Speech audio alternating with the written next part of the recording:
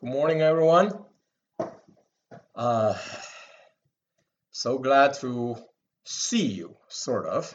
I guess you're glad to see me.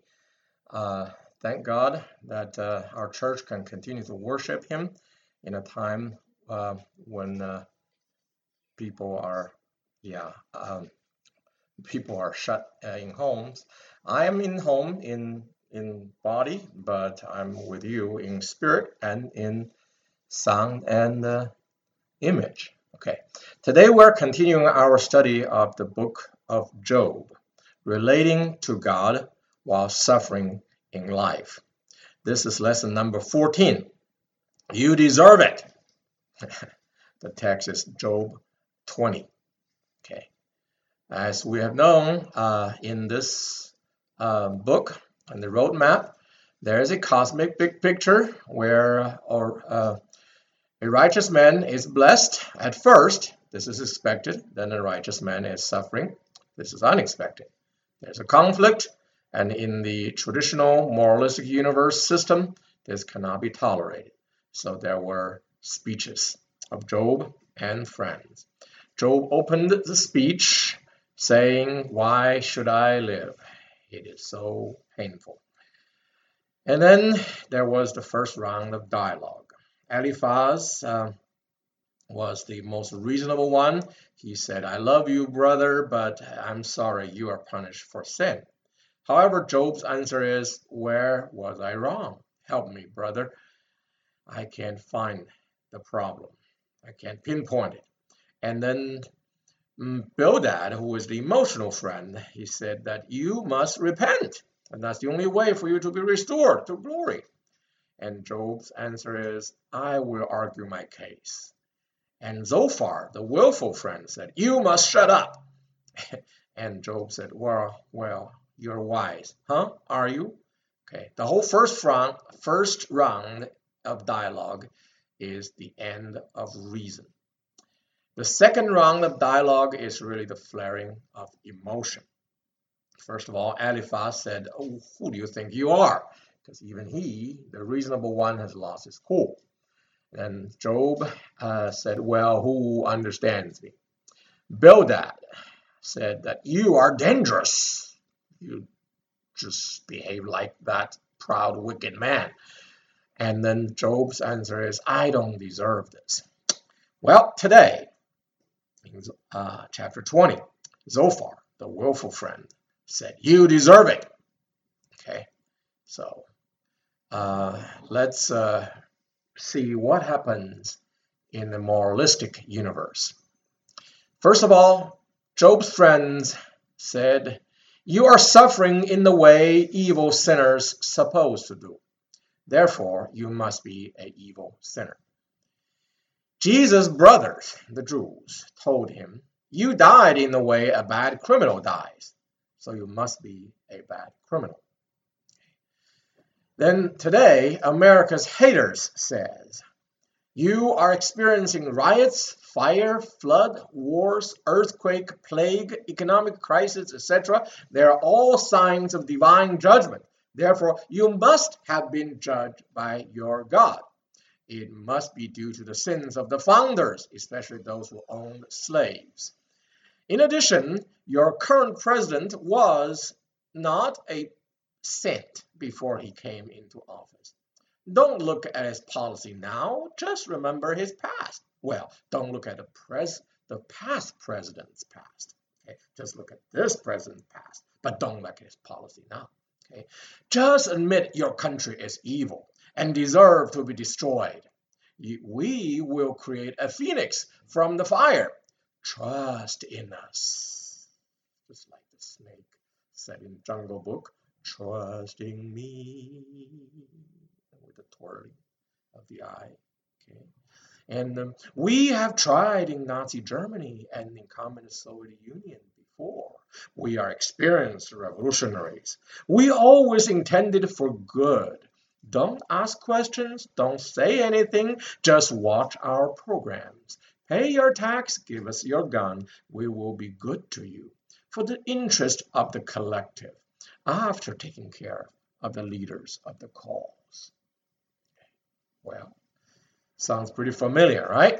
I'm putting together the sayings of Communist China, Soviet Union, Nazi Germany, and the progressive liberals today, and all of them are saying similar thing. They are all operating in a system of a moralistic universe.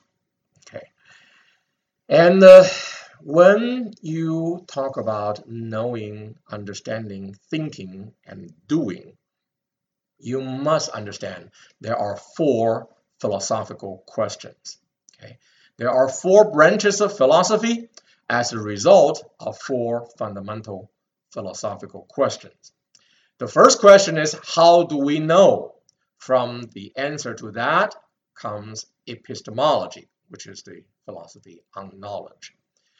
The second fundamental philosophical question is, what is there, or what exists? Like, is there God? Is there heaven? Is there hell? Is there, law? Is there consequence? Is there sin? Is there, righteousness? All of those. What is there? That is called metaphysics. Okay, and this is the philosophy on existence, what exists and what does not. And then the next question is, what should I do? What should we do? Okay, it's ethics. From that came ethics. It is on morality. And then the next one is, why do I do this? That means categorical philosophy. It's about the branches, specific branches like philosophy of education, philosophy of politics, etc. Okay, a category. Okay, why do I do this? Well, because you have the previous three. What should I do? Well, that's because what is there. Okay, and how do you know what is there? That's because you already know how do we know. However, to know how do we know, you always need to know some about what is there. So the first two are intertwined. Okay, without asking question one and thinking through, people are divided on question two and answer. That is on the worldviews. And then because of that, they can never unite on the question three and question four and their answers. Okay, so worldviews are always divisive. Okay, what is accepted by one side as true is viewed by the others as ridiculous. For example, Jesus' resurrection. For Christians, that is a fact of history. But for non-believers, that is ridiculous. That's just something that cannot be true. And you guys who believe in it are crazy. Okay, you're either stupid or crazy. Well, you see, they can never unite on what is there because they're not united on how do we know. Okay, the key of knowing the key of knowing correctly starts from something undeniable, which is the testimony of the persecuted. Okay, generally speaking, people lie to benefit themselves. They will not lie to get killed unless they believe it benefits themselves that way. Okay. While it is possible to have one lie to die because it is a belief, it is hard to have many doing the same. Okay. So Jesus' disciples, many of them were persecuted to death for the sight of resurrected Jesus. They simply said, I saw the resurrected Jesus, and for that they were killed. Okay, this is not a belief, it is a sight. So it is not somebody who wrongly believes something and are willing to die. This is not for a belief, this is for a sight. Therefore, it cannot be wrong. And there were many of them. There were 500 who saw the resurrected Jesus, and many of them were put to death because of this. It is impossible to have so many people believe in something wrong, or actually saw something wrong and are willing to die for that. That's just, by common sense, impossible. Because of that, Jesus' resurrection is undeniably true. And if Jesus' resurrection is true, then the whole Bible is true. Okay, God's existence, Israel's rise and fall, and the restoration according to the Messiah. But Messiah gave the spiritual kingdom, not the physical kingdom, and then he will come again to give a full kingdom. So all of those things are true because Jesus Christ resurrected from the dead. And the reason we believe in that is because the testimony of the persecuted. That is undeniable. With that as the foundation of our knowledge system, then we build around that. Our worldview is founded, okay, on something solid. Okay. Once a few undeniable testimonies are found, one can build upon them a logically consistent network of claims and beliefs until a worldview is established. This is a holistic process of working on epistemology, about how do we know, and metaphysics, about what is there. Okay, this is holistic because these two are intertwined, remember? Okay, and in order to know how do we know, you have to know what is there. In order to know what is there, you have to know how do we know. So these two are intertwined. You have to work on them holistically, not just have a starting point and another. They have to be together. Okay. After you've worked on these two together holistically, then you can apply the metaphysics, what is there, to find the correct ethics in what should we do. Okay. Once you know there is God, there's heaven and hell, there's Christ, there's the resurrection, there's eternal life, then you should do what the Bible told the Christian to do. Once you believe there is no God, no heaven, no hell, and then life and the flesh is all there is, then you will do what the non-believers, the atheists, and the existentialists do today. Okay, so and after you have gained ethics, finally you can combine all of the first three branches of philosophy together to deal with special branches of philosophy, like the philosophy of education, the philosophy of politics, etc. Okay, that is the categorical philosophy. You see, there is an order of knowing, thinking, and doing. Okay, and then to do those correctly, you must ask these four questions in the correct order. Answer them correctly based on the undeniable things, which is the testimony of the persecuted. Okay, that's why in the Beatitudes at the end it says, "Blessed are those who are suffering for the sake of righteousness, for the kingdom of heaven is theirs," because that provides testimony for others to learn about what we have already learned, okay, about Christ through our own personal experience. Okay, people need to get through two awakenings. The first awakening is to know God and to know good, to get saved by Christ, which benefits self. Okay. The second awakening is to know the world and to know about evil. Okay. To become a soldiers of Christ, which benefit others. Okay. So we need to awaken twice. Awaken once, you get saved, you get benefit. To awaken second time, you can join the battle because you know who's right, who's wrong. You can fight the bad, not fighting with the good. Okay, that benefits others. Okay, the philosophical procedures for both awakenings actually are the same. Okay, you must do epistemology before metaphysics. Once established, use them together to get the correct ethics and categorical philosophy. Okay, they all start from the testimonies of a few persecuted. Okay. The disciples of Jesus on the resurrection, they are the ones that we relied upon to build our worldview. Okay. Today, if you want to know about the world, you need to know certain people. I give you a few names. Ted Gunderson. He was a former FBI regional director. He testified on cults that rape and kill children, Mark Ultra or MK Ultra or adrenochrome, and he was murdered by arsenic poisoning. Okay. Bill Cooper, he was from Naval Intelligence. He testified on a secret space program, aliens, which is nothing but Nephilim, fallen angels, and about 9/11. He was killed by machine guns in front of his wife and daughter in the front porch of his house, okay, because he just predicted 9/11. Phil Schneider, he predicted He testified on a deep underground military base, or DUMBs, and he was murdered. Kim Clement, a prophet of God, he testified on God choosing a servant like Donald Trump, and everything he said has come true. And then he died. Suspicious. I would suggest take these people's testimonies as the undeniable about knowing this world and the evil therein. Okay, once you know that, you can find out what is the greatest conflict between good and evil.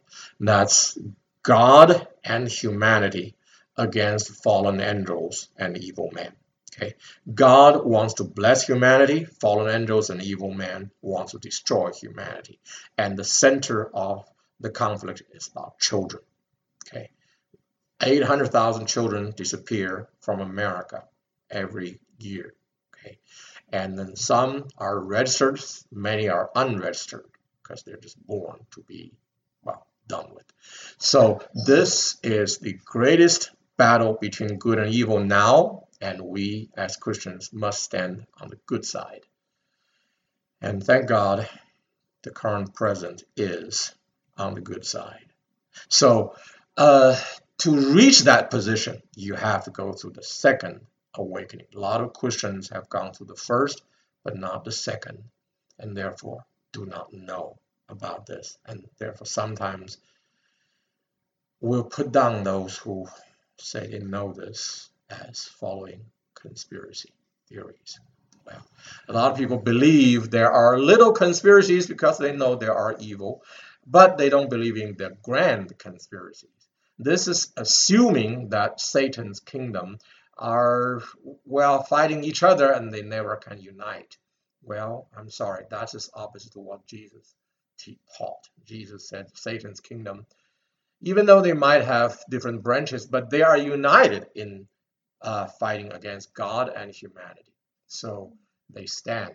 Therefore, there are grand conspiracies, and the head is Satan. Okay, so our enemies are not flesh and blood, but spiritual enemies. We must know this as reality so that we will not be deceived and used. Okay, now going to bifurcation. Before people can meet on common ground, working on epistemology first, the divergencies in metaphysics will create more and more distant ethics and categorical philosophy. So much so that there could be no talk, only violence. Okay. For the BLM and Antifa today, their ethics is to destroy this evil country, and especially those who have benefited.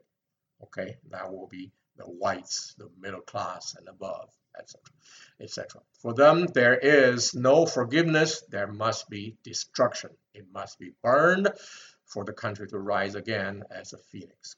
Okay, and then, of course, for other Americans, we would disagree, but there is no talk because our ethics are so different. That's because our metaphysics about the nature of the country is so different. Okay, and the metaphysics is different because our epistemology are different. Okay, so this is exactly what is happening now. Okay, the conflict is multi-layered, but the deepest of which are between, number one, Christianity versus other worldviews, especially Zionist Judaism, which focuses on physical kingdom of God. Christianity is about spiritual kingdom of God, the transformation of character. Zionist Judaism is about the restoration of Israel, power, and glory. And so they cannot agree, and there will be a final conflict, which will be actually, I think, the tribulation.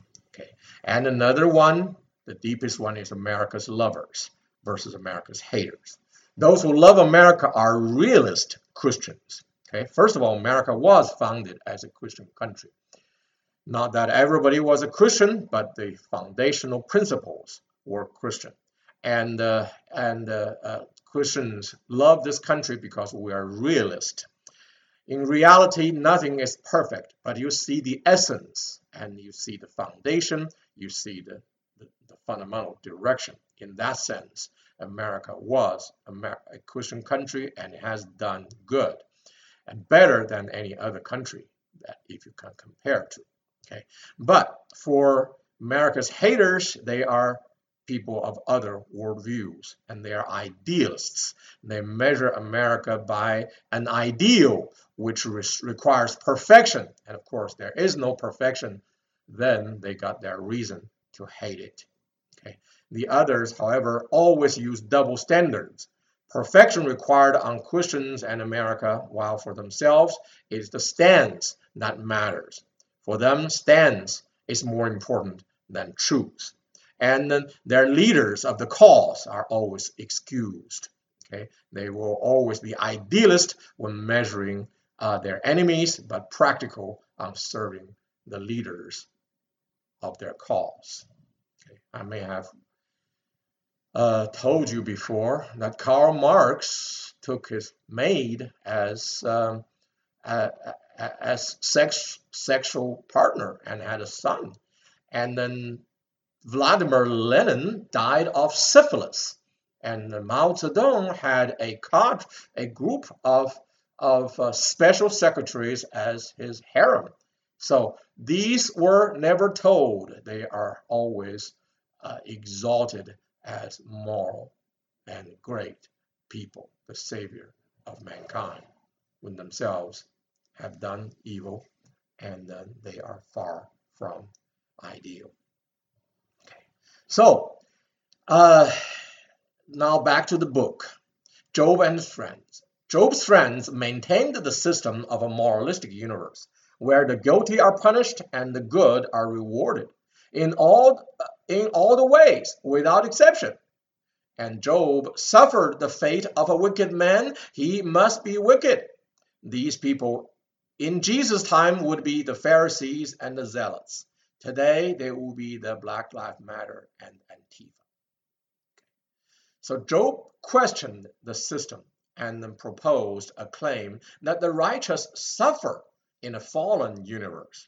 So the role has been reversed in Job's worldview. The universe is not pristine and always precise and neat, okay? Where the righteous never suffer and the suffering are always the guilty. Okay, just on the opposite side, the universe is fallen. Therefore, the righteous do suffer in this universe, not because of their sins and not because they are sinless, but their suffering is unproportional to their sin. It is injustice. That is the problem of the universe, not the suffering. And then this prepared the way for Jesus Christ, an innocent, taking on him the sin of the world. Without Job winning his argument, there would have been no Jesus Christ, no redemption, no righteous suffering, and no paying for the sins of the guilty. Okay. No hope of salvation. Okay. So Job is essential for the theology of the New Testament. Job's friends would not look at the existence, at the evidence, like Job's life experience, which shakes up their system and makes them dizzy. So the bifurcation deepens. Okay. Zophar's depiction on the fate of the wicked in hell in this chapter 20 that we're studying furthers what Bildad already did in chapter 18. It may be true on the typical wicked man, but it has nothing to do with Job. So he is right in certain sense. It's describing the fate of a typical wicked man, and he could be right. But on the other hand, what he described has nothing to do with Job. And by applying that to Job, this man is doing a sin, an accusation, and which later God told them to repent, and by apologizing to Job and asked Job to pray for them in order to be forgiven by God. Okay. Now let's get into the text. Okay.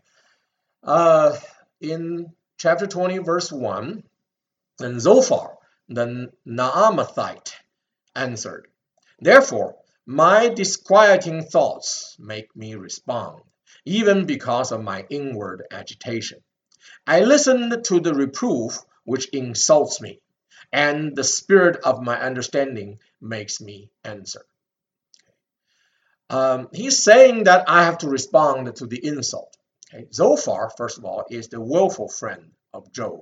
He was a descendant of Naaman, okay? And interestingly, a woman's name, and it was popular in Ammon. So most likely he's from Ammon, and he was willful because he has he quickly believed that Job was guilty and was full in his full strength in condemning Job. He felt insulted by Job's questioning of the system, the moralistic universe, and he had to respond. Okay. And then he said, don't you know the fate of the wicked? In verses 4 and 5. Do you know this from old, from the establishment of man on earth, that the triumphing of the wicked is short, and the joy of the godless momentary? Zophar reminds Job the long history before their time, in which epics recorded the life, accomplishment, and the end of the great man. Generally speaking, the more people a man kills, the greater he is in history. Just look at people with a title, the Great. Alexander the Great, Antiochus the Great, Herod the Great. They all killed many people, and thus they had the title, the appellation, the Great, behind their name. So they may be great. They have done great wickedness. But at the end, they all die. Their earthly triumph and joy are temporary, replaced by the infinite time of silence and pain in hell.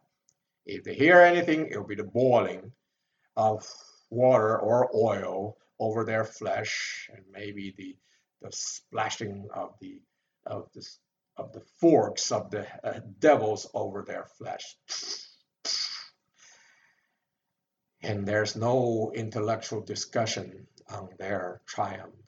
Nobody will remember or compliment them. Okay, sounds pretty gory. And then Zophar develops the theme, saying that their glories fade away. In verses 6 to 8. Though his loftiness reaches the heavens and his head touches the clouds, he perishes forever like his refuse. Those who have seen him will say, who is he?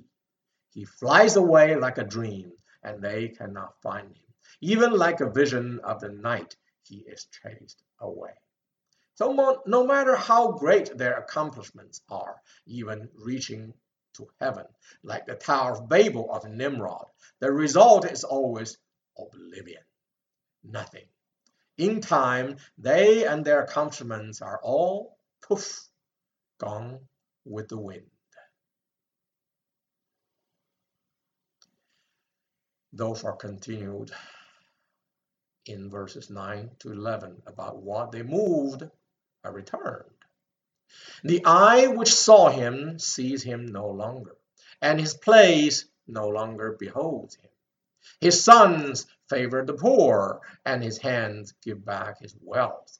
His bones are full of his youthful vigor, but it lies down with him in the dust. So their place in the world are filled by others. Okay? What they have taken from the poor will be returned to the poor, perhaps by their regretful children, as reparation for ancestral sin. Today, people, aren't they proposing reparation? And then, well, by willing or unwilling descendants of those who have benefited.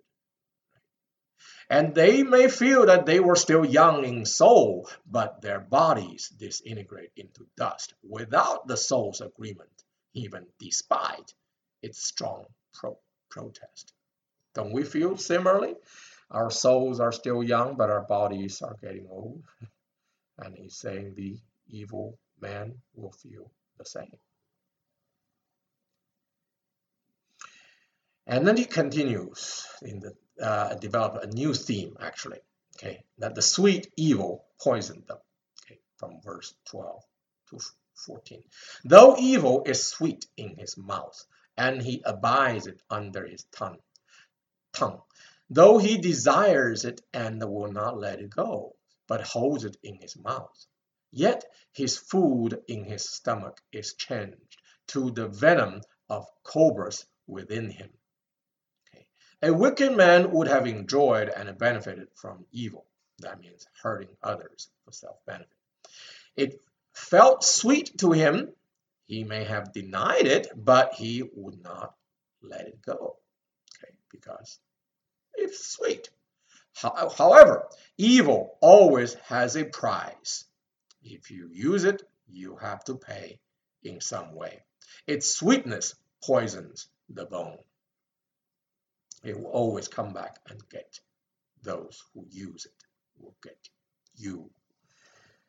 And then Zophar develops the same theme, the second theme, saying that justice will fall on him in verses 15 to 17. He swallows riches, but will vomit them out, or vomit them up. He will expel them from his belly. He sucks the poison of cobras. The viper's tongue slays him. He does not look at the streams, the river flowing with honey and curds. So the ill-gotten wealth would be stripped by God. Some worse people would do evil unto them, as they have done evil unto others. Blessings and enjoyment of life would be lost someday on those who have done evil. And he continues the same theme, saying, what goes in goes out, in verses 20 to 22. Because he knows no quiet within him, he does not retain anything he desires. Nothing remains for him to devour. Therefore his prosperity does not endure. In the fullness of his plenty, he will be cramped. The hand of everyone who suffers will come against him. What the greedy man swallows will upset his stomach, so that he has to vomit out. When there is nothing to acquire, what he acquired would be lost. When he felt fully satisfied, revolution will catch on him. Okay. And terror is from God and through the mob, said Zophar in verses 23 to 25.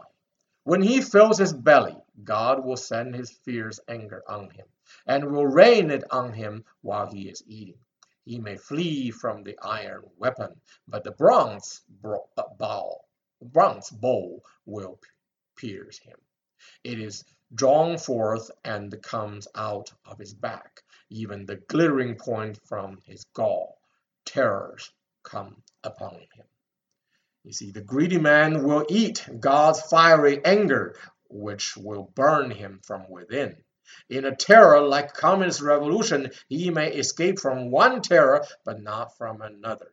It will be brutal, coming in from one side of him and out from the other, even through his gall. And he said that wealth and family are stripped away in verses 26 to 28. Complete darkness is held in reserve for his treasures, and unfanned fire will devour him. It will consume the survivors in his tent. The heavens will reveal his iniquity, and the earth will rise up against him. The increase of his house will depart. His possessions will flow away in the day of his anger. The wealth accumulated in a lifetime can be stripped away in a moment, like fire or looting, and it is just not so. No complaining. Okay. The children of the family can be all killed, and it is by God, so no complaining, said Zophar on Job. And finally, in verse 29, he said, so it is said, so it will be done. Okay. This is the wicked man's portion from God, even the heritage decreed to him by God. Zophar confidently dictated that this is God's plan for the wicked man, implying Job. Okay, and this is the best the wise man in the system of the moralistic universe can do as comforts for friends. I would say it is much better in a new system where the universe is fallen and not so neat, where the righteous do suffer, but redemptions happened in Christ Jesus, and hope of eternal life in holiness and love is real for us. At the end of this sermon, in connection to the beginning, for those who are divided on metaphysics, let us work on epistemology, starting from the testimony of the persecuted. Job and his friends were divided on metaphysics. Okay, they need to go back to epistemology. Okay, Christians and non-Christians are divided on metaphysics. We need to go back on the epistemology, the testimony of the disciples of Jesus who were persecuted to death for the sight of the resurrected Jesus. For the second awakening, to know the world and the evil within today, we are also divided on metaphysics. But let us work on epistemology, starting from the testimony of the few persecuted for telling the truth. Starting from there, then you shall understand. You shall know what is right and what to do. Let's pray. Dear Heavenly Father, thank you for giving us this very illustrative chapter where the speaker seems to be telling the truth about the fate of the wicked man, but he has applied it totally wrong because of the difference in worldview, in metaphysics. And the reason is because they have been different epistemology. Job was a righteous. He was suffering. He had personal experience and he was telling the truth. But the others could not see that as evidence. They would just think it is a disruption for their neat worldview. They refuse even to consider the possibility of the exception. And Father, we pray that you give us the courage to go through a period of being dizzy, shaken on our existing metaphysics or worldview by investigating the evidences of the few who are telling the truth and are persecuted and therefore are undeniable. And it may be uncomfortable for a while, but once we resettle onto the biblical worldview, where you told us through the life of Job and Jesus that the universe is fallen and the righteous do suffer, and there is a grand conspiracy headed by Satan, and Satan's kingdom does stand. It may have branches and internal fightings, but they always unite in fighting God and humanity. So we pray that you give us the new understanding, both awakening.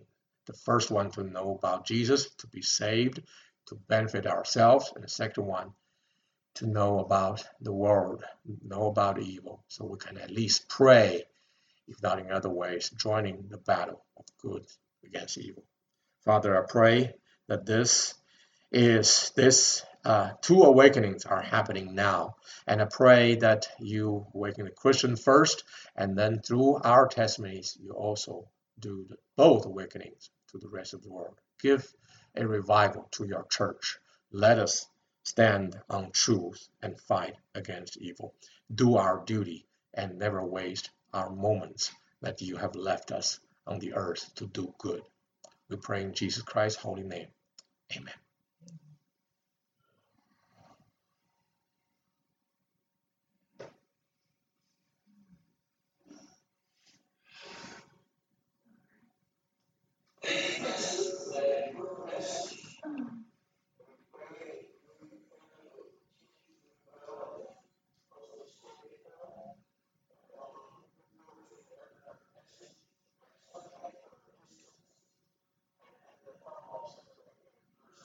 Thank you.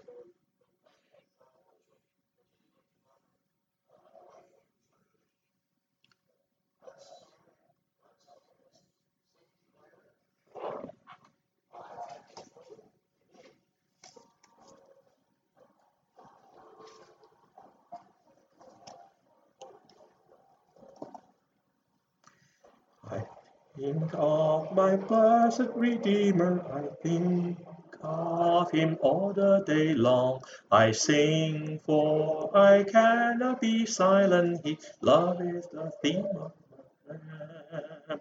Redeemed, redeemed, redeemed by the blood of the Lamb. Redeemed through his infinite mercy, his child, and forever I am.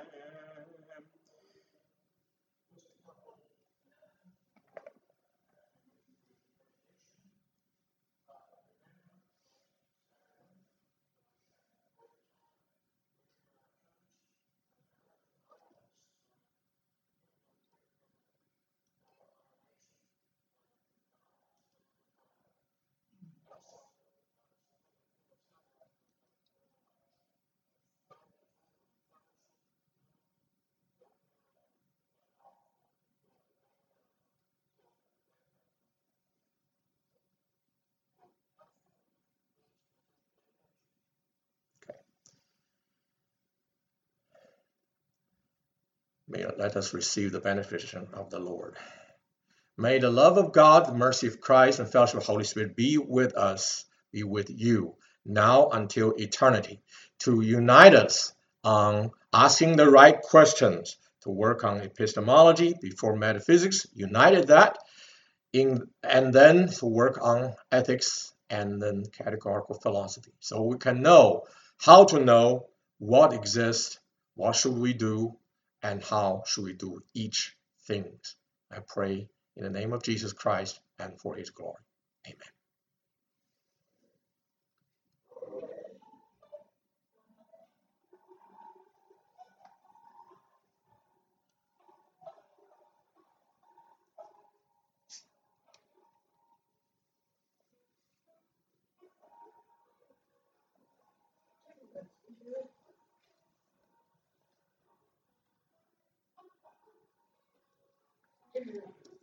so far 的这一篇呢，比他前一篇要好。谁呀？就是 so far。so far 啊，这一篇比他的前一篇好。Yeah， 他们都在完善他们的 argument， 你知道吗？但是呢，他这一篇整个就是鸡同鸭讲的。呀。然后呢，然后第二轮那个谁根本就没讲。下一轮他就没了，没话说了。对 ，run out of words。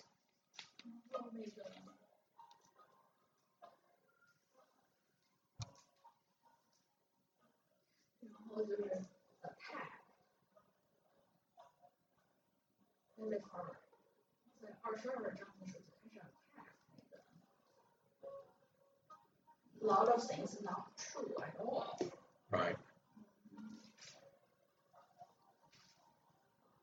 我在这儿还记了一点我自己的 note， 我当时怎么想的，存了下。